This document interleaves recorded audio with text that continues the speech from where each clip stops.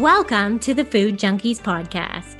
Here, we aim to provide you with the experience, strength, and hope of professionals actively working on the front lines in the field of food addiction. The purpose of our show is to educate you, the listener, and increase overall awareness about food addiction as a disease with abstinence as the solution.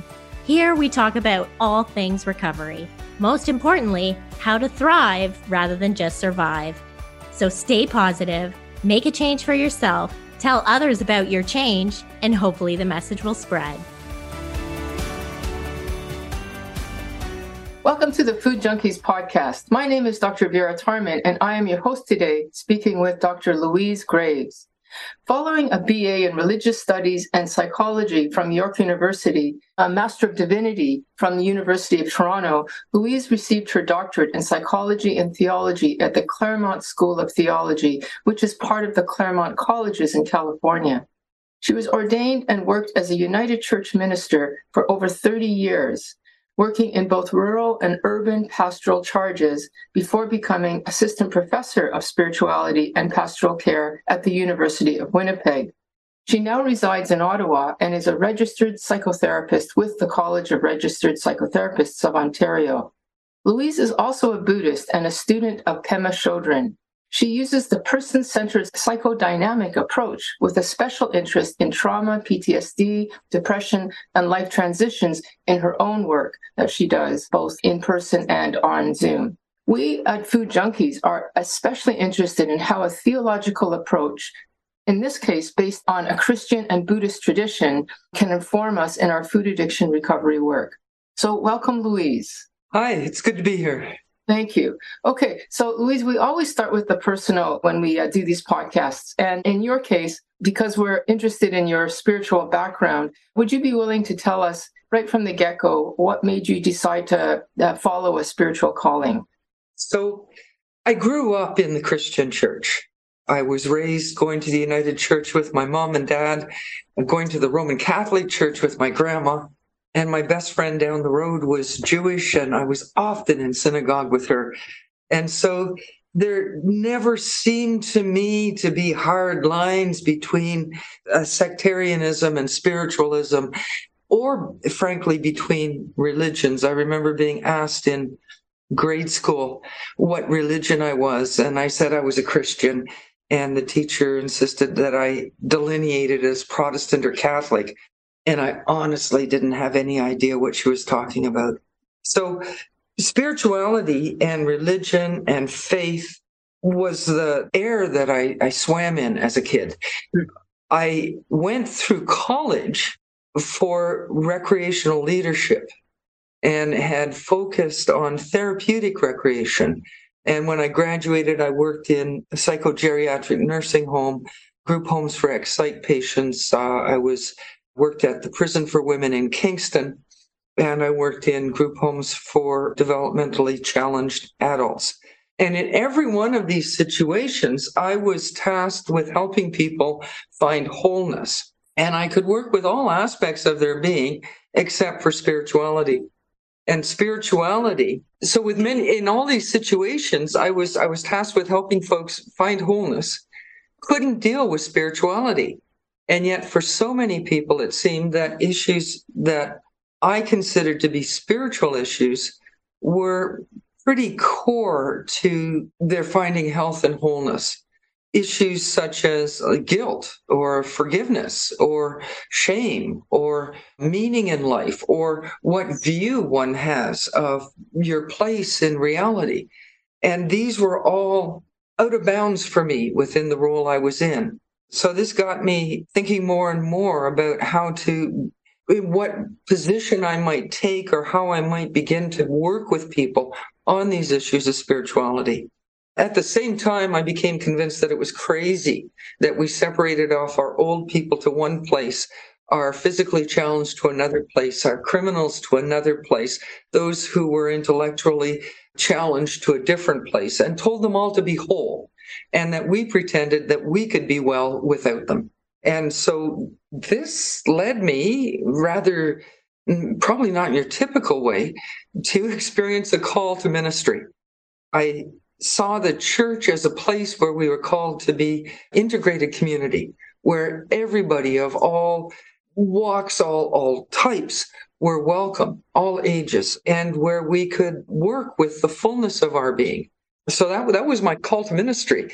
And how did you get from there to, I want to say an entirely different picture, but maybe not, the Eastern perspective, the Buddhist perspective? Because you're talking about a very Christian background, that's what you illustrated. So how did you get to the Eastern? Well, within the Christian church, so there's always a lens that we bring to our understanding of scripture, to our understanding of theology. And for me, the key lens, the thing that held to be most true, was the statement that God is love, and all who love abide in God, and God abides in them. And then from that lens, I look at all scripture, all theology, and say, okay, to what extent is this true or not? To what extent is this helpful or not? So this charge to love self, to love neighbor, to love God with all one's heart, mind, strength, and soul is like one of the primary commandments. The teachings, the instructions that were within the Christian church. What the church didn't give me was a how. So how do you love your neighbor when you don't like them?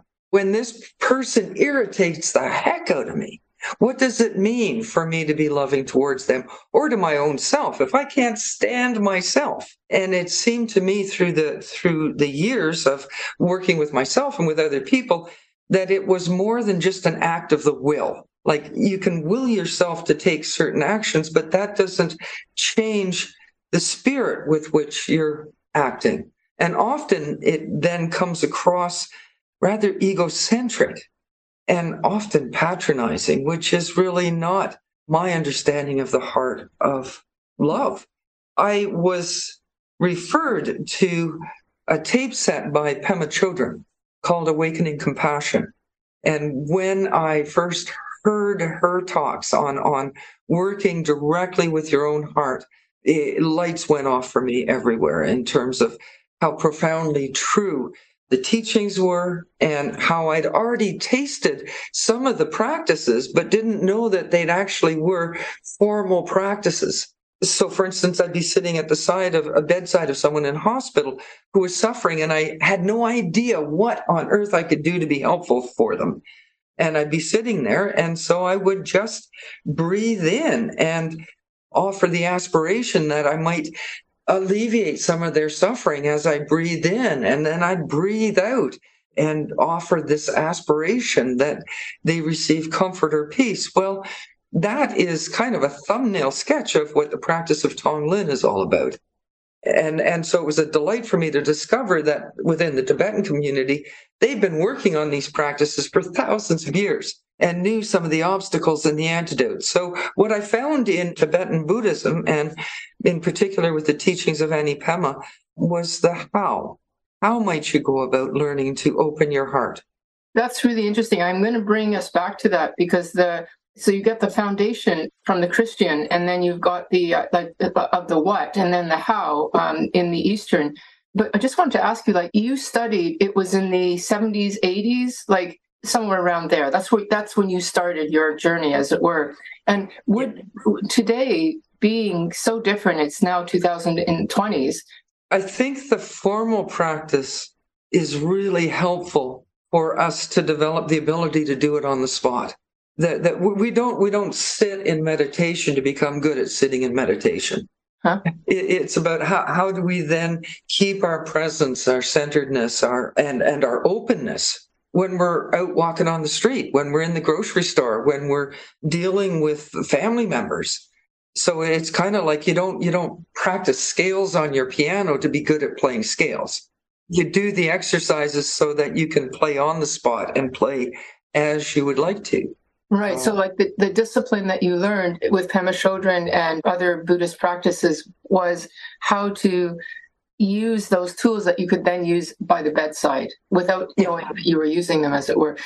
Okay, let's just back up a little bit more. Just having a spiritual focus in life, do you think that that's necessary? Because there's a lot of people, especially today, that like they don't like the God thing. They don't want to go there. And yet in the addiction world, we're always saying that addiction, or at least some of us are, is a spiritual malady, along with being a physical disease and a psychological malady as well. So what's your take on the necessity of spirituality in one's life, especially in the face of difficulty?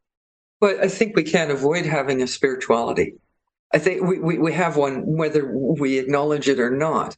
A spirituality in terms of what gives our life focus, what gives our life meaning, what's our understanding of our place in this world, what is our highest value and highest good. To me, these are all spiritual questions. We're not talking about disembodied entities out there, but that these are the heart of a spiritual question, and we will have one, whether we choose it consciously or not. So for some people, it may be the spirituality that we find in our society around us of capitalist consumerism, that what is most important in my life is what I can buy, get, own, have.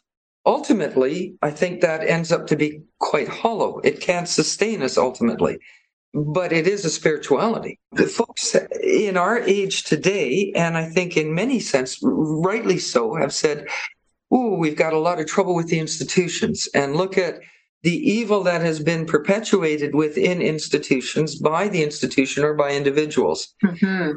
And as a response to that, people have said, I want nothing to do with religion. I call myself spiritual, but I'm not religious. And so we're just going to let all of that go. And in many ways, this saddens me, because it's like throwing the baby out with the bathwater. And the good of the institutions is things like, say, within Tibetan Buddhism, thousands of years of practitioners working with practices, with teachings to gain more and more deeper or refined understandings of what's helpful, what's not helpful. If we throw all that out, well, it is possible within our own lifetime, each of us can discover ourselves the truths and the practices on our own. We don't need to have it. But it's like we're want to become a heart surgeon and we're just going to start tinkering away with scalpels. It's really helpful to have those who've walked the road before us to point out some of the paths and the dangers, and especially when we're working with heart and mind. Our ego can be quite deceptive. It can work hard to trick ourselves. It's the part of us that will have us go and grab the fourth bowl of ice cream and tell us why it's a really good thing to do. Yeah, I mean, I was thinking as you're talking about this is so applicable to addiction. So anyway, keep going. Yeah. And so how do you work with that? How do you, first of all, begin to see that this part of me that's driving me to this is not all of me? And what is all of me? And how do I get some distance from compulsive behavior? How do I begin to experience a sense of choice in how I live my life? We can discover that for ourselves, or we can discover it through looking into the knowledge that's held by others. Right. That's it's the analogy that I hear when you're saying that is, people go on the internet and look up Dr. Google for all their conditions, and they don't want to listen to doctors anymore and the medical profession, because there's no question that the medical profession makes all sorts of errors, just like the religious traditions.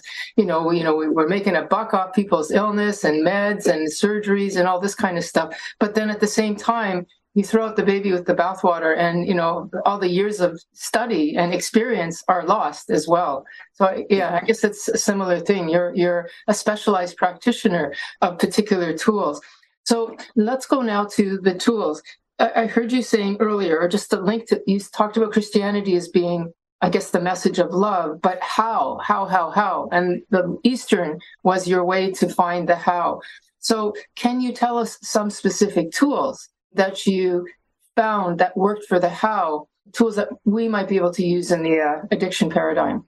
Food addiction. So the first practice that is taught to anybody if they enter into any Sangha, and often the very last practice that the most advanced practitioner will end up going to, is that of mindfulness meditation. Now, you were talking about the difference between the 70s and now. Mm-hmm.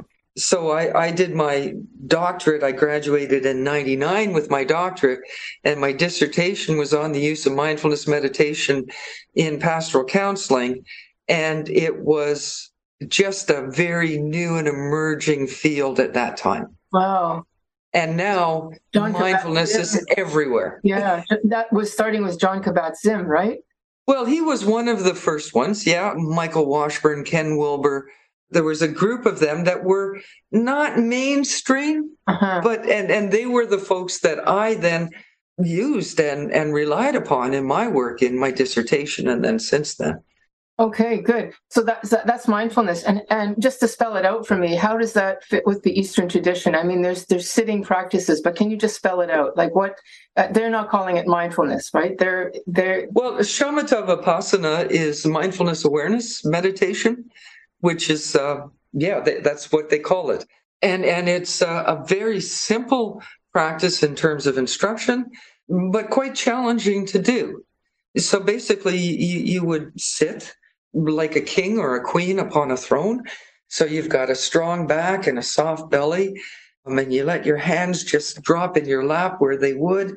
When you first sit, you do a scan from the inside and make sure that you're not over tight in your shoulders or clenching your jaw. You feel your butt upon the chair, your feet upon the earth. Because it's mindfulness and not mindlessness, our eyes are open because we're not trying to shut things out. And so our eyes are open but downcast, so about 4 to 6 feet in front, and you just sit. And as soon as you are aware of yourself thinking, the internal chatter that we have in our mind, oh, this is stupid to sit here, I'm not doing it right. When is this going to be over? How long have I been sitting here? Oh my gosh, it feels like I've been here for an hour. What? It's only 5 seconds. That discursive mind that goes on, as soon as you become aware of it, you label it thinking, and you turn your attention to your out breath and go out with your breath. Can you apply that to exactly what you're doing now? Throw in a person struggling with cravings. What would they do? There they are. They're thinking about that fridge. There's still something in the fridge, and they're a night eater. And what do they do? What would they do? Yeah, and so within the mindfulness practice, you see it. You label it, you say, oh, thinking again, craving again. Bring your attention back to your out breath and go back out with your breath. Really tough to do, because you will find that at some point you're just going thinking, out breath, thinking, out breath, thinking, out breath. Right. And then you become really uptight, and they call that, in some sense, they call that like hot boredom, because it feels so claustrophobic and so tense. Hot boredom. What an interesting concept. Yeah, there's hot boredom and cold boredom. And cold boredom, it's so boring. People say, same old, same old. I hate the same old, same old. That's the hot boredom. Yeah. Wow. And you described it, it's almost like a battle between, like a duel between the ego and I don't know what the other is, the conscious mind, or craving, thinking, whatever it is. Yeah. And part of this whole practice is also grounded in the view. So why do we go out with our breath? Because there's a sense of a belief and a trust that there's a reality that's greater than what's going on inside our discursive mind, and that it is basically good. So within the Christian context, I might say, well, we remember that we're surrounded by the Spirit of God, that there's nowhere we can go that we're separated from the holy, that the holy is as close to us as our breath. And the image of the holy, like when people tell me they don't believe in God, I often say, what God don't you believe in? And most often, I probably don't believe in that God either, in terms of like being a separate, distant, unmoved mover who's already planned out the future for us and is looking for us to mess up every step of the way so that we're trapped in judgment. I couldn't worship such a being. I know there are people who do, but for me, that I just couldn't. So the view within a Christian context is one of being surrounded by this goodness that calls forth life and wants for each of us to have life and life in its fullness. Within a Buddhist context, they'll talk of bodhicitta, which is awakened heart, enlightened heart. And they say that's the essence, the nature of reality. And so images that are used in both contexts would be like, we trust that the sun is always shining, even though there may be clouds in front of it. So for that poor person struggling in front of the fridge, how can they use those concepts now to help them? Well, for me, that's what gives you the courage to go back to your breath, to relax a bit. Got it. Because you're going back to the divine, the holy. Yeah. That it's always there, always there. And so, yes, you come right back into this addictive mind and this, just like a fly to fly paper, where you get stuck on the thought. And for somebody who's wrestling with addictions, the practice off the cushion is what will help in the moment when that mind kicks in and you're in front of the fridge. And so when you're sitting there and you've got an itch on your knee, and it becomes this massive thing in your mind, and you're sitting there and you're thinking, it's an itchy knee. I'm not going to touch it. Oh, I'm thinking again, and there it is. And it becomes so hard. And then you have a moment when you go out with your breath and you feel that gap. You experience that space. You say, there it is. I've got a bit of, and then of course you're right back to this scratch again. But that space gets bigger. It gets bigger and it comes back more often, and you gain more trust in its presence. So it makes it so much easier to return to it. Right. Great. Can you tell us about the cold boredom now? That was the hot boredom. What's the cold boredom? That's when you fall asleep. Right. When you're meditating and then you close your eyes. Just zonk out and fall asleep. It's like, okay, can't handle this. I'm just not going to entertain me. I'm not going to let me go off in this soap opera or that soap opera. I just fall asleep. And the antidote for that is to actually lean into it. Okay. Elaborate. So when you're feeling your eyelids start to droop and you start doing that nodding off, you lean into it and touch and feel the flavor of that. And that tends to wake you back up. Oh, interesting. And could you do the same thing for emotions as well? Because we talk about that, leaning into emotions rather than trying to avoid them. Is that essentially a Buddhist practice then too? So there are, and I would say, so I gave you just very briefly the instruction for mindfulness. Yes. And then there are these other practices like Maitri or Tonglen, and they're practices of working directly with your heart. When you do those practices, we tend to do them as like a sandwich. So if you've got 15 minutes, which is really short, to sit, you do 5 minutes of mindfulness, 5 minutes of Maitri, and 5 minutes of mindfulness. So that you begin and end with the mindfulness practice, and then in the middle, you do these practices of working directly with your heart. And those are the ones where you're actually leaning into being willing to touch and feel the emotions that are rising in you. So you can do it this is a very truncated way to approach, but again, I'm just giving you a short it's good direction. So you sit for 5 minutes with mindfulness, you ring a bell or you have your app chime, and on the chime, that's when you would flash the bodhicitta. That's when you would momentarily connect again with the sense of spaciousness. Then you get a sense of rhythm on your breath. So your eyes are closed at this point because we're doing internal work. And you try to get a sense of breathing in dark and heavy, breathing out clean and clear.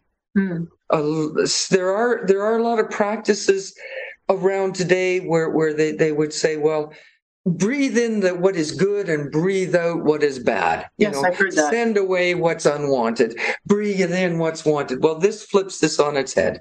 It's breathing in what is unwanted and sending out what is desirable.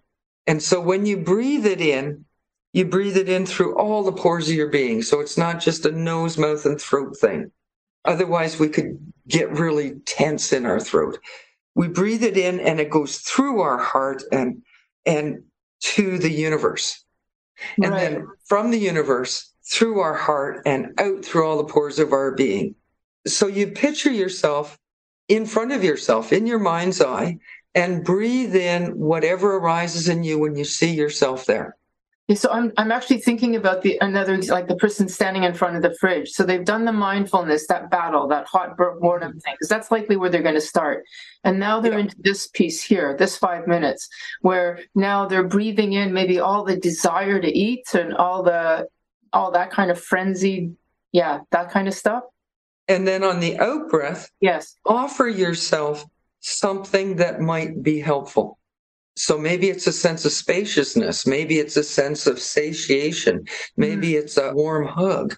or a cup of tea, something that is helpful or laying on a beach. Maybe it's an image you give yourself so you don't feel quite so closed in and it's just me in the fridge, So, okay, here I am on the beach, and then you breathe it in again. What you will find over a period of time, and maybe even just in 5 minutes, like you start to breathe in that fight and that wrestle with yourself about what I want, what I don't want. And then maybe the next breath, you breathe in a sadness, or maybe it's a sense of guilt, or maybe it's a sense of loss, or whatever that emotion is that is just hiding there right underneath this craving. Yeah. I have to say that without knowing that that's a practice, that when in the old days when I ate food, that if I was able to get in touch with the emotion, which is probably what gradually would happen, there would be tears behind it. Yeah. It's like a wailing kind of tears. So that's what would happen then. But then I would breathe in that pain and then release, I don't know, what I'm looking for, love or kindness or something. And that's why we work with the breath, because first of all, it's always there. You don't have to, as long as we're alive, we're breathing. So it's not something we have to run off and find. And the other thing is that you can't just only breathe in, or you can't just only breathe out. So there's an alternation between the two, which is really quite helpful. There's always another step so that we don't stay focused just on ourselves. We always will put in, if we start with ourselves and do that, the last minute of, if we got 5 minutes, so we do 4 minutes with ourselves, then a minute with recognizing that all around the world, right at this point in time, there are thousands of other people who are experiencing the exact same thing that we are. And so we breathe in on their behalf and send out on their behalf. That's like the loving kindness meditation, isn't it? Yeah. Yeah. Yeah. So and it breaks us away from our own ego and realize that when we're doing this, we're not doing it just for ourselves. Right. I mean, also the slogan, "You're no longer alone," the comfort of that. Yeah. And in a very real way, as we do this, we do actually learn about what other people go through as well. And what might be helpful. Great. So that's thank you for illustrating that tool. Any other tools that you want to give us that you use or that you learned? And one of them might be the loving kindness. That's one that I really liked when I dabbled in this stuff. Other tools, well, Sangha is important. Community is important. Being with other people is really important. And often our shame keeps us from connecting with others. It's also what can make us highly judgmental of others. I don't want to be with them because they're just a bunch of. But when those words come out of our mouth, it's also like, ooh, do I think that about my own self? What would you do with shame? Because that is a common one that people come in with. Shame is soul destroying. Shame is such a harsh emotion. It really is one that says, oh, well, you there's something inherently wrong about you, bad about you, unacceptable about you. And the approach is one of learning to love yourself, to realize that you are lovable, that you're created good, that the essence of who you were when you came mewling and crying into this world as an infant, you came with basic goodness. That you've got an aspiration inside of yourself to be a spark of light in this world in your way. In your way. So would that loving kindness meditation be helpful for shame? Oh, absolutely. Yes. Yeah. So one of the Maitri practices, these are all loving kindness meditations. Okay. So that they're all working with your heart and working at awakening compassion for yourself and for other people. So within like a Maitri practice, you may start with a sense of, I feel such contempt towards myself, so I can't even go there. So a Maitri practice would begin by, everybody's got someone or something that they love that awakens in them a sense of good heart. And so you'd begin with calling to mind that person or thing. Maybe it's your cat, my or your dog. Your dog, yeah. That unquestionably, when you see them, your heart just opens and you just feel like the world's a better place. And here I am. And so, again, working with your breath, you breathe in when you see this person or this being. It might be someone from your past. It might be a fictional figure.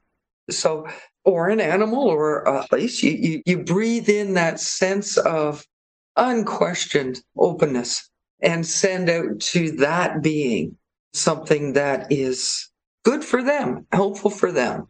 And then you would move to a good friend. Then you would move to a neutral. And most of the people in our lives, like we pass hundreds on the street every day, where we don't feel strongly one way or another towards them.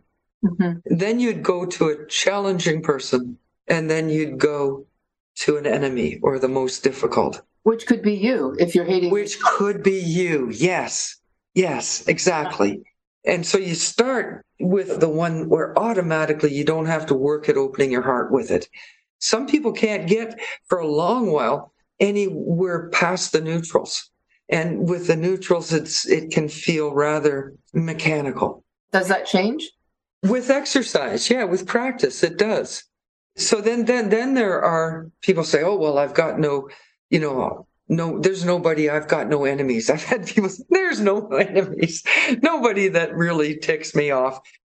So one of the walking meditation exercises is to just walk down the street aware of instead of coming back to your breath, you come back to the sensation of your feet on the ground. Uh-huh. And as you're walking down the street or in a shopping mall or a store, just notice your own inner sense of attraction or aversion to each and every person that walks by.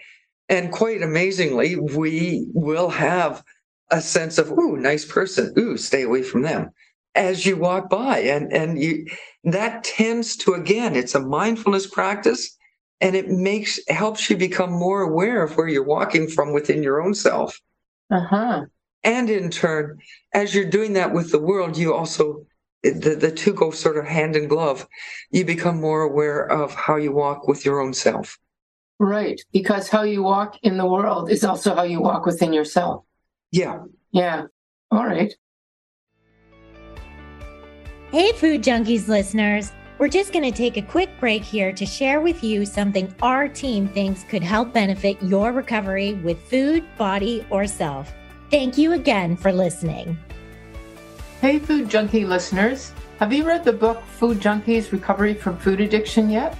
It all starts there. This is the book with the basic theory and clinical knowledge of food addiction. Read this book first to get the basics. Our Food Junkies podcast jumps off from the book and is the ongoing breathing version, ever growing and ever expanding. Our podcast introduces you to all the issues of food addiction and the who's who of food addiction today. And if we at the Food Junkies podcast have inspired you to action, either to quit sugar or some other triggering foods or behavior, and you need some extra support, then please join the free Facebook group I'm Sweet Enough, Sugar Free for Life. There you will find a community of people who come from all parts of the spectrum, from the new and just starting out, to the long-timers who call themselves food addicts in recovery, to counselors ready to give back and help you. The Facebook group even offers free support Zoom groups. Basically, it's a great online living resource of food addiction to help you stay sugar-free for life. So please join us. Now back to the show. If you have enjoyed this episode, please let us know. We love to hear from you. Kindly leave us a review on whatever platform you listen to our podcast on. We love getting feedback from our listeners. What do you do for people that are really resistant to a spiritual, they're just really resistant to that? Do you work with that at all? Or because that's one of the promises of mindfulness is like the version, the secular version is you don't have to believe in God or a higher power. It's just mindfulness. But you're saying that is still spirituality. So yeah, how do you work with somebody who's saying, I don't want that spiritual thing? Well, if they're looking at spiritual as being sort of some disembodied entity or some like my own self, like a spirit that pre-existed before my human birth and that will continue to exist after my human birth. We don't have to go there. We don't have to go there. But we all have a mind. We all have awareness. We all have emotions. We all have sensations. That's part of what comes with this life as embodied human beings. Right. And it's all in the present moment, everything. All in the present, yeah. Well, we bring the past up along with us and spend an awful lot of time speculating about the future. But it is all here, and it's nothing to do with non-physically experienced entities. I think that a lot of folks, when they say, well, I don't want spirituality, is that there's a particular idea they have about what spirituality is that they don't want to have anything to do with. But if you talked about, well, then let's not talk about spirituality. I mean, maybe this is disingenuous on my part, but let's talk about what's meaningful. From my perspective, I'm still talking about spirituality. Yes, right. I get it. Is your approach compatible with the 12-step model, the higher power concept? Yeah. What's your take on that? I mean, it comes from a Christian tradition, and a lot of people have used the Eastern, they've made merges or meldings of the Eastern and the 12-step model. But what's your perspective? So when I look at the historic writings within the 12-step programs, the theology is rather archaic and at times can be quite harsh. I am struck by a lot of judgment that I read in it. And God is a distant, well, in the traditional, the big man in the sky. That's where it came from, yes. That's where it came from, yeah. And for a lot of people, that's just a place they can't go to. For other people, they find great comfort in that. I think the basic truth, like this understanding, I came to a realization that I was powerless, is profound. That really is kind of a cornerstone in beginning the step to find some health, is saying, here's something that I'm not coping well with at all, and I've used all my own resources to try to work it out my way, generally from an egocentric place, and I've not been able to do it. And so I give my power over to. Now, for folks that I've worked with who are survivors of abuse, the giving my power over to anybody is a place that's untenable for them. It's like, I know what that's like, and I'm not going to give my power over to any other being. And really what the issue is for me is to find my power. And so, well, then let's look at the God within you, and how do you center yourself in that goodness within you that's beyond this discursive mind that you have no control over, to this innate being that can rest beyond your addictive mind. Right, but now it's within you, yeah. But now it's within you. Yeah, and in that sense, when we talk higher power in the 12-step program, we could be talking about that sense of, I like to say it's a benign goodness. It's yes. Yeah. Yes. You could call it that. And I mean, we can use all kind, and okay, my understanding, my own personal understanding, God is one. There's one spirit. There's one within whom we all exist and move and have our being. We use the word God, and that in itself tends to separate, becomes dualistic. But it's like the nature of that we're a part of, which is ultimately non-dual. It's God's not far away and I'm here. And that's also part of the Tibetan perspective. Yes. Yeah. And I think it's also within the Christian, within Gospel of John, I am in you and you are in me and God is in us. But using words is inherently dualistic. Yeah. As soon as I use a word, I'm separating this from that. And I think that the nature of reality, I mean, all human beings at all times have had experiences of a profound goodness in creation, and have used different images and ideas and words to speak and point to that. Some of them have emphasized more of one flavor than another. I also tend to think that, so Ken Wilber is a transpersonal psychologist. Integral spirituality is what he works with. There is controversy about his work, but I do think that he talks about developmental levels.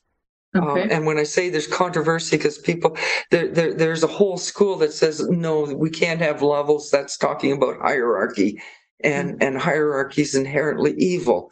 From my experience, it's also just real that we develop through certain steps and certain stages. Okay. And we need to have the previous ones solid enough before we can reach beyond them.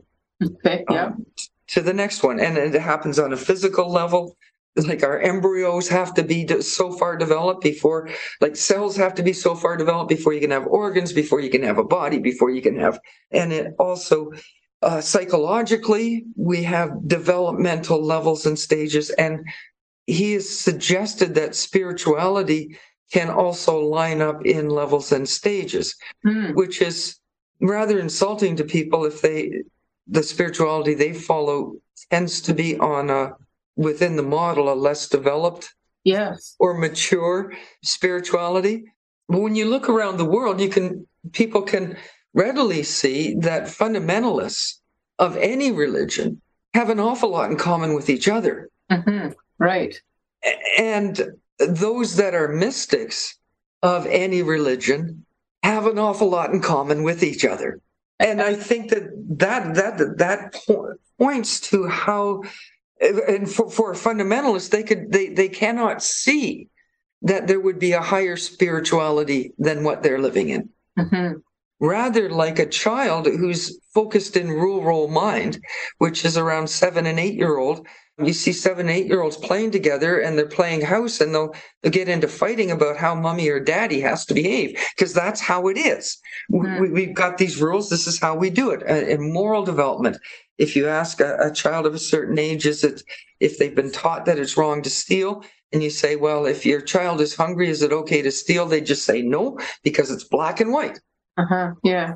But when you get to be 13 and you ask them, well, if your child is starving, is it okay for the mother to steal food from the grocery store? They might say, well, that depends, and maybe it is. And then you begin to say, well, maybe the hard and fast black and whites aren't so hard and fast, and there's other ways of doing.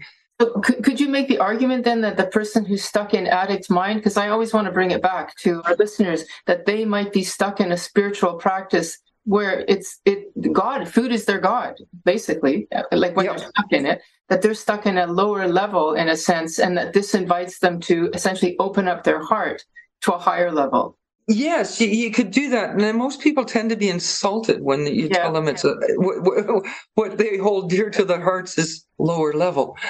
But I think that to find ways to help them see that there is another path beyond where the rock they're sitting on. Yeah. That there's another place you can move to where the whole world is going to look a little different than what it does right now. And you're not going to be so trapped in, this is the thing that's going to keep me well and whole, because it actually is the thing that's killing you. Exactly. And the trap is what people describe all the time. They feel trapped. They feel imprisoned by their addiction. And what we're offering, or what you're offering, or the spiritual practices offering, is an opening of that trap to another place, to the place outside that trap. Yeah, exactly. And I don't want to belittle the amount of courage it takes to be willing to just say, ooh, maybe there is, and maybe I'll try this just once. The reassurance is that you can always back off. Okay, now I want to switch to something slightly different, but related to what you said. So if we're using those hierarchies, and so the top of that hierarchy, I think that would be like the bodhisattva. Is that how you say it? Yeah, or even the guru above that, right? The teacher.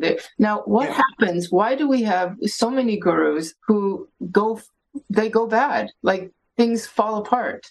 Like we had Bhagwan with the Sri Rajneesh community who went bad. We have, I'm hoping you'll tell us a little bit about the Pema Chodron community there. Like, why are these enlightened beings not so enlightened at the end?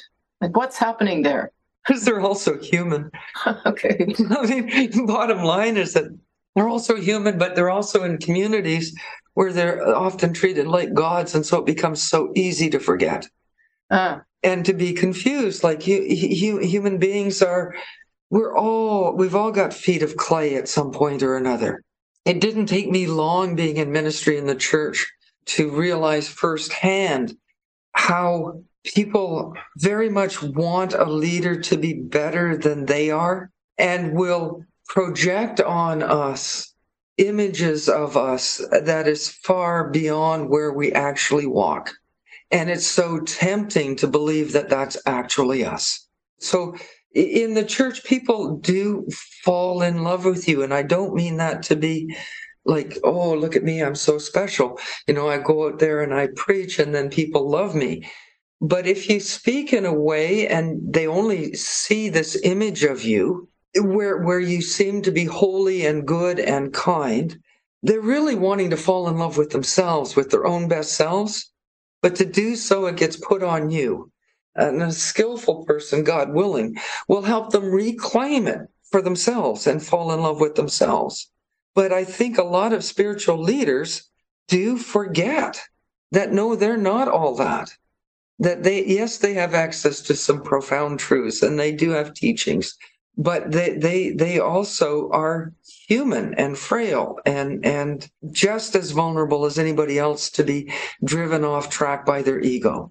Well, so that's interesting, because that's like the thing that comes to mind here is that person has all the knowledge and the tools. They have them because they're teaching them, but that is not enough. They probably have to continue to do the how-to. They have to continue to do the practice. Yeah. And that would be the same with addiction. Like a person, they know what they should eat. They know what they shouldn't. They know, but they have to do it. You still have to walk the walk. You still have to do the work. Absolutely. And it's so important to have community. Mm-hmm. I mean, in some of these communities and some of the ones where the people go so far off, is that the community doesn't hold their feet to the fire when they start going off. Right. Because it's not to be surprising that someone would begin to think that they really are God's gift to creation. In a way that's more so than anybody else's, because we all are. Yeah. So can I ask you the example? So Pema Chodron, she is still teaching, right? She's on the east coast of Canada in a community. Well, she actually just retired last fall. Okay. She still is a very precious teacher to so many of us. But in terms of her public teaching, she just turned 80. She's just retired. But yeah, okay, so you were going to go with the whole Shambhala thing. Yeah, like her teacher. And I don't know, whatever you're willing to talk about, because I find it a super interesting phenomena. I mean, in a way, the same thing happened with Bill W. in the AA thing. He ended up dabbling, a womanizer, he ended up dabbling in LSD. And I mean, he wasn't an exemplar example either, and probably didn't do things. But anyway. And yet had access to profound truths and was sharing them. Absolutely, right. It's not enough, folks. But anyway, So Chogyam Trungpa Rinpoche was one of the first Tibetan teachers to bring the Dharma from Tibet to the West. He fled Tibet at the time of when China invaded. He ended up in Great Britain and then eventually went to the United States. And if you read his writing, you can tell that he was writing like in the 60s and 70s. And so his jargon is from that time. And what he was trying to do, well, what he did do was present the mind training from Tibetan Buddhism in a way that would be accessible within secular society. Now, he was also always continued to be. He was the head of a Kagyu Nyingma lineage of Tibetan Buddhism. He was recognized within Tibetan Buddhism as being a Buddhist teacher. And he also continued to propagate Buddhist teachings. Well, he developed this Shambhala, which was secular mind training, but then the Shambhala community throughout North America, well, and now around the world, where these teachings could be propagated and shared and the practices introduced. And Chogyam Trungpa, if you read his books, he's brilliant. He's spot on. And if you listen to his talks, I don't know that I've met a person who's listened to him and not said, wow, that guy there's giftedness there and amazing truths, profound truths in what he's sharing. And yet he was also an alcoholic, and he died of alcoholism. He was using cocaine right to the day he died. I've seen him give talks where he was clearly drunk, and yet his words were still incredibly brilliant. And so you're saying, well, how do you reconcile the two? It's like, wow, the community begged him to please stop drinking, stop using, because they wanted him to live. And he didn't. It's been quite painful for a lot of folk within Shambhala. You're still holding on to the teachings as valuable, as useful. Well, truth is truth, eh? Yeah. Even if the one who speaks it is misguided. You said at the very beginning of our talk was following these disciplines, you can learn without having to discover for yourself. You can learn the tools, but the positives and also the pitfalls. And in a sense, this experience, you could also learn the pitfalls. And one of them is that, I guess, if you're given too much and not hold accountable and not doing the due things, you can fall into addiction just like anybody else. Just like anybody else. And what I saw with Chogyam Trungpa, from the people who knew him then, and what I've seen with the Sakyong is that the Sangha didn't hold them to account. And so they are just like every other human being. Yes. Let's go to you now, Louise, just as a sort of in closing. What is it that you do in your work now? Because you're a psychotherapist now, and presumably you're using both these traditions in the way that you've been describing. So tell us a little bit about what you do. Well, I work primarily with individuals, though I have done and will be doing again soon some small groups working with women survivors of sexual abuse. So meditation is one of the tools that I do introduce to a lot of folks. It helps you lose your mind and come to your senses.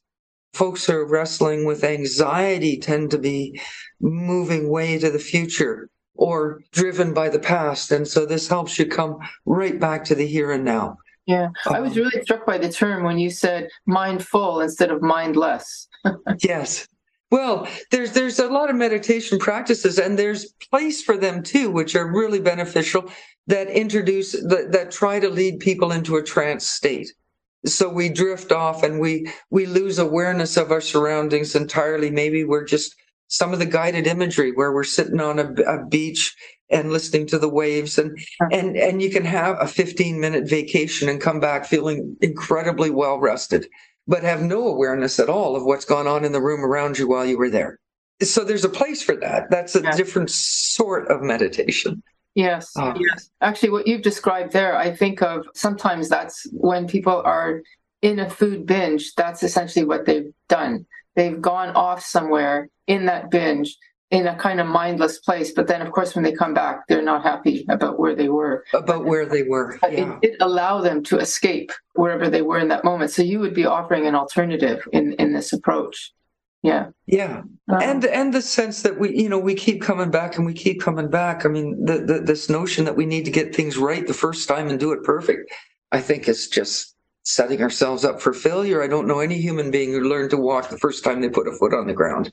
We take a step and we land on our backside, and we get onto our knees and scoot forward a little bit, and then we land on our backside, and then we gain more confidence and more sense of balance, learn about what it feels like to be off balance. Ever and always, I try to find a way to align with and help them align with the part of themselves that wants to choose what's best for them.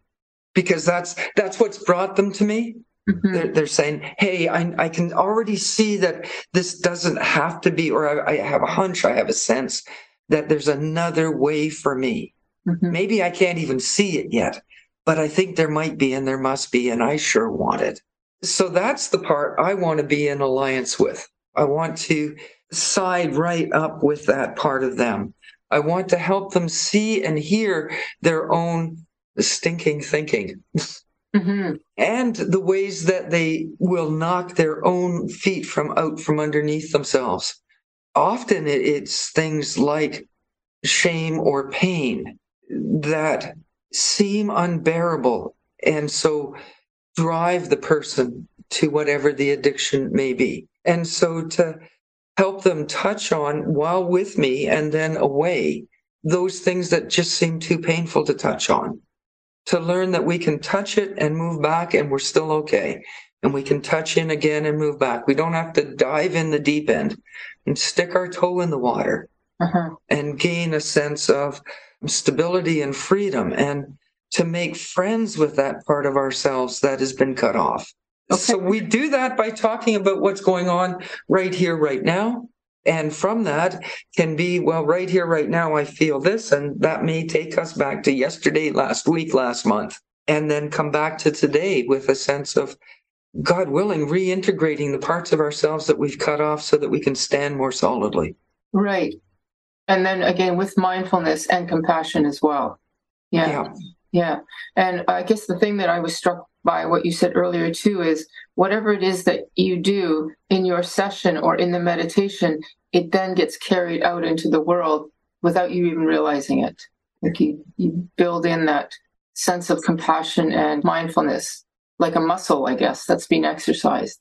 I really do believe that. That's been my own personal experience, and I've witnessed it with others, that every attempt is a step forward. Mm-hmm. So we count those. We don't have to count the falling on your backsides. Right. I'm delighting in the practice that I've got right now in terms of my practice in psychotherapy. It's so inspiring, and so in some ways incredibly selfish, because I see so many people who just show me day after day after day that good heart is at the core of all of us. And that is the strongest thing. Wow. That's a great way to end. And I'm going to end with our signature question. And I'll ask it to you this way. If you could tell a younger version of yourself something that you've learned about, I guess, the good heart, what would it be? The journey's worth it. The journey is worth it. Don't despair. Okay. All right. Thank you. Thanks for joining us this week on Food Junkies, Recovery from Food Addiction. Make sure to join our Facebook group, Sugar Free for Life support group, I'm Sweet Enough. You can subscribe to our show in iTunes or Stitchers. That way you'll never miss an episode. While you're at it, if you found value in this show, we'd appreciate a rating on iTunes. Or if you'd simply tell a friend about the show, that would help us out too. Don't forget to pick up your copy of Dr. Tarman's book, Food Junkies, which is available on Amazon. If you have any additional questions, both Molly and Clarissa are food addiction professionals and work one-on-one with clients. You can find their websites and email addresses in the show notes. Be sure to tune in every Friday when our new episodes drop. As Vera loves to say, the power is ours.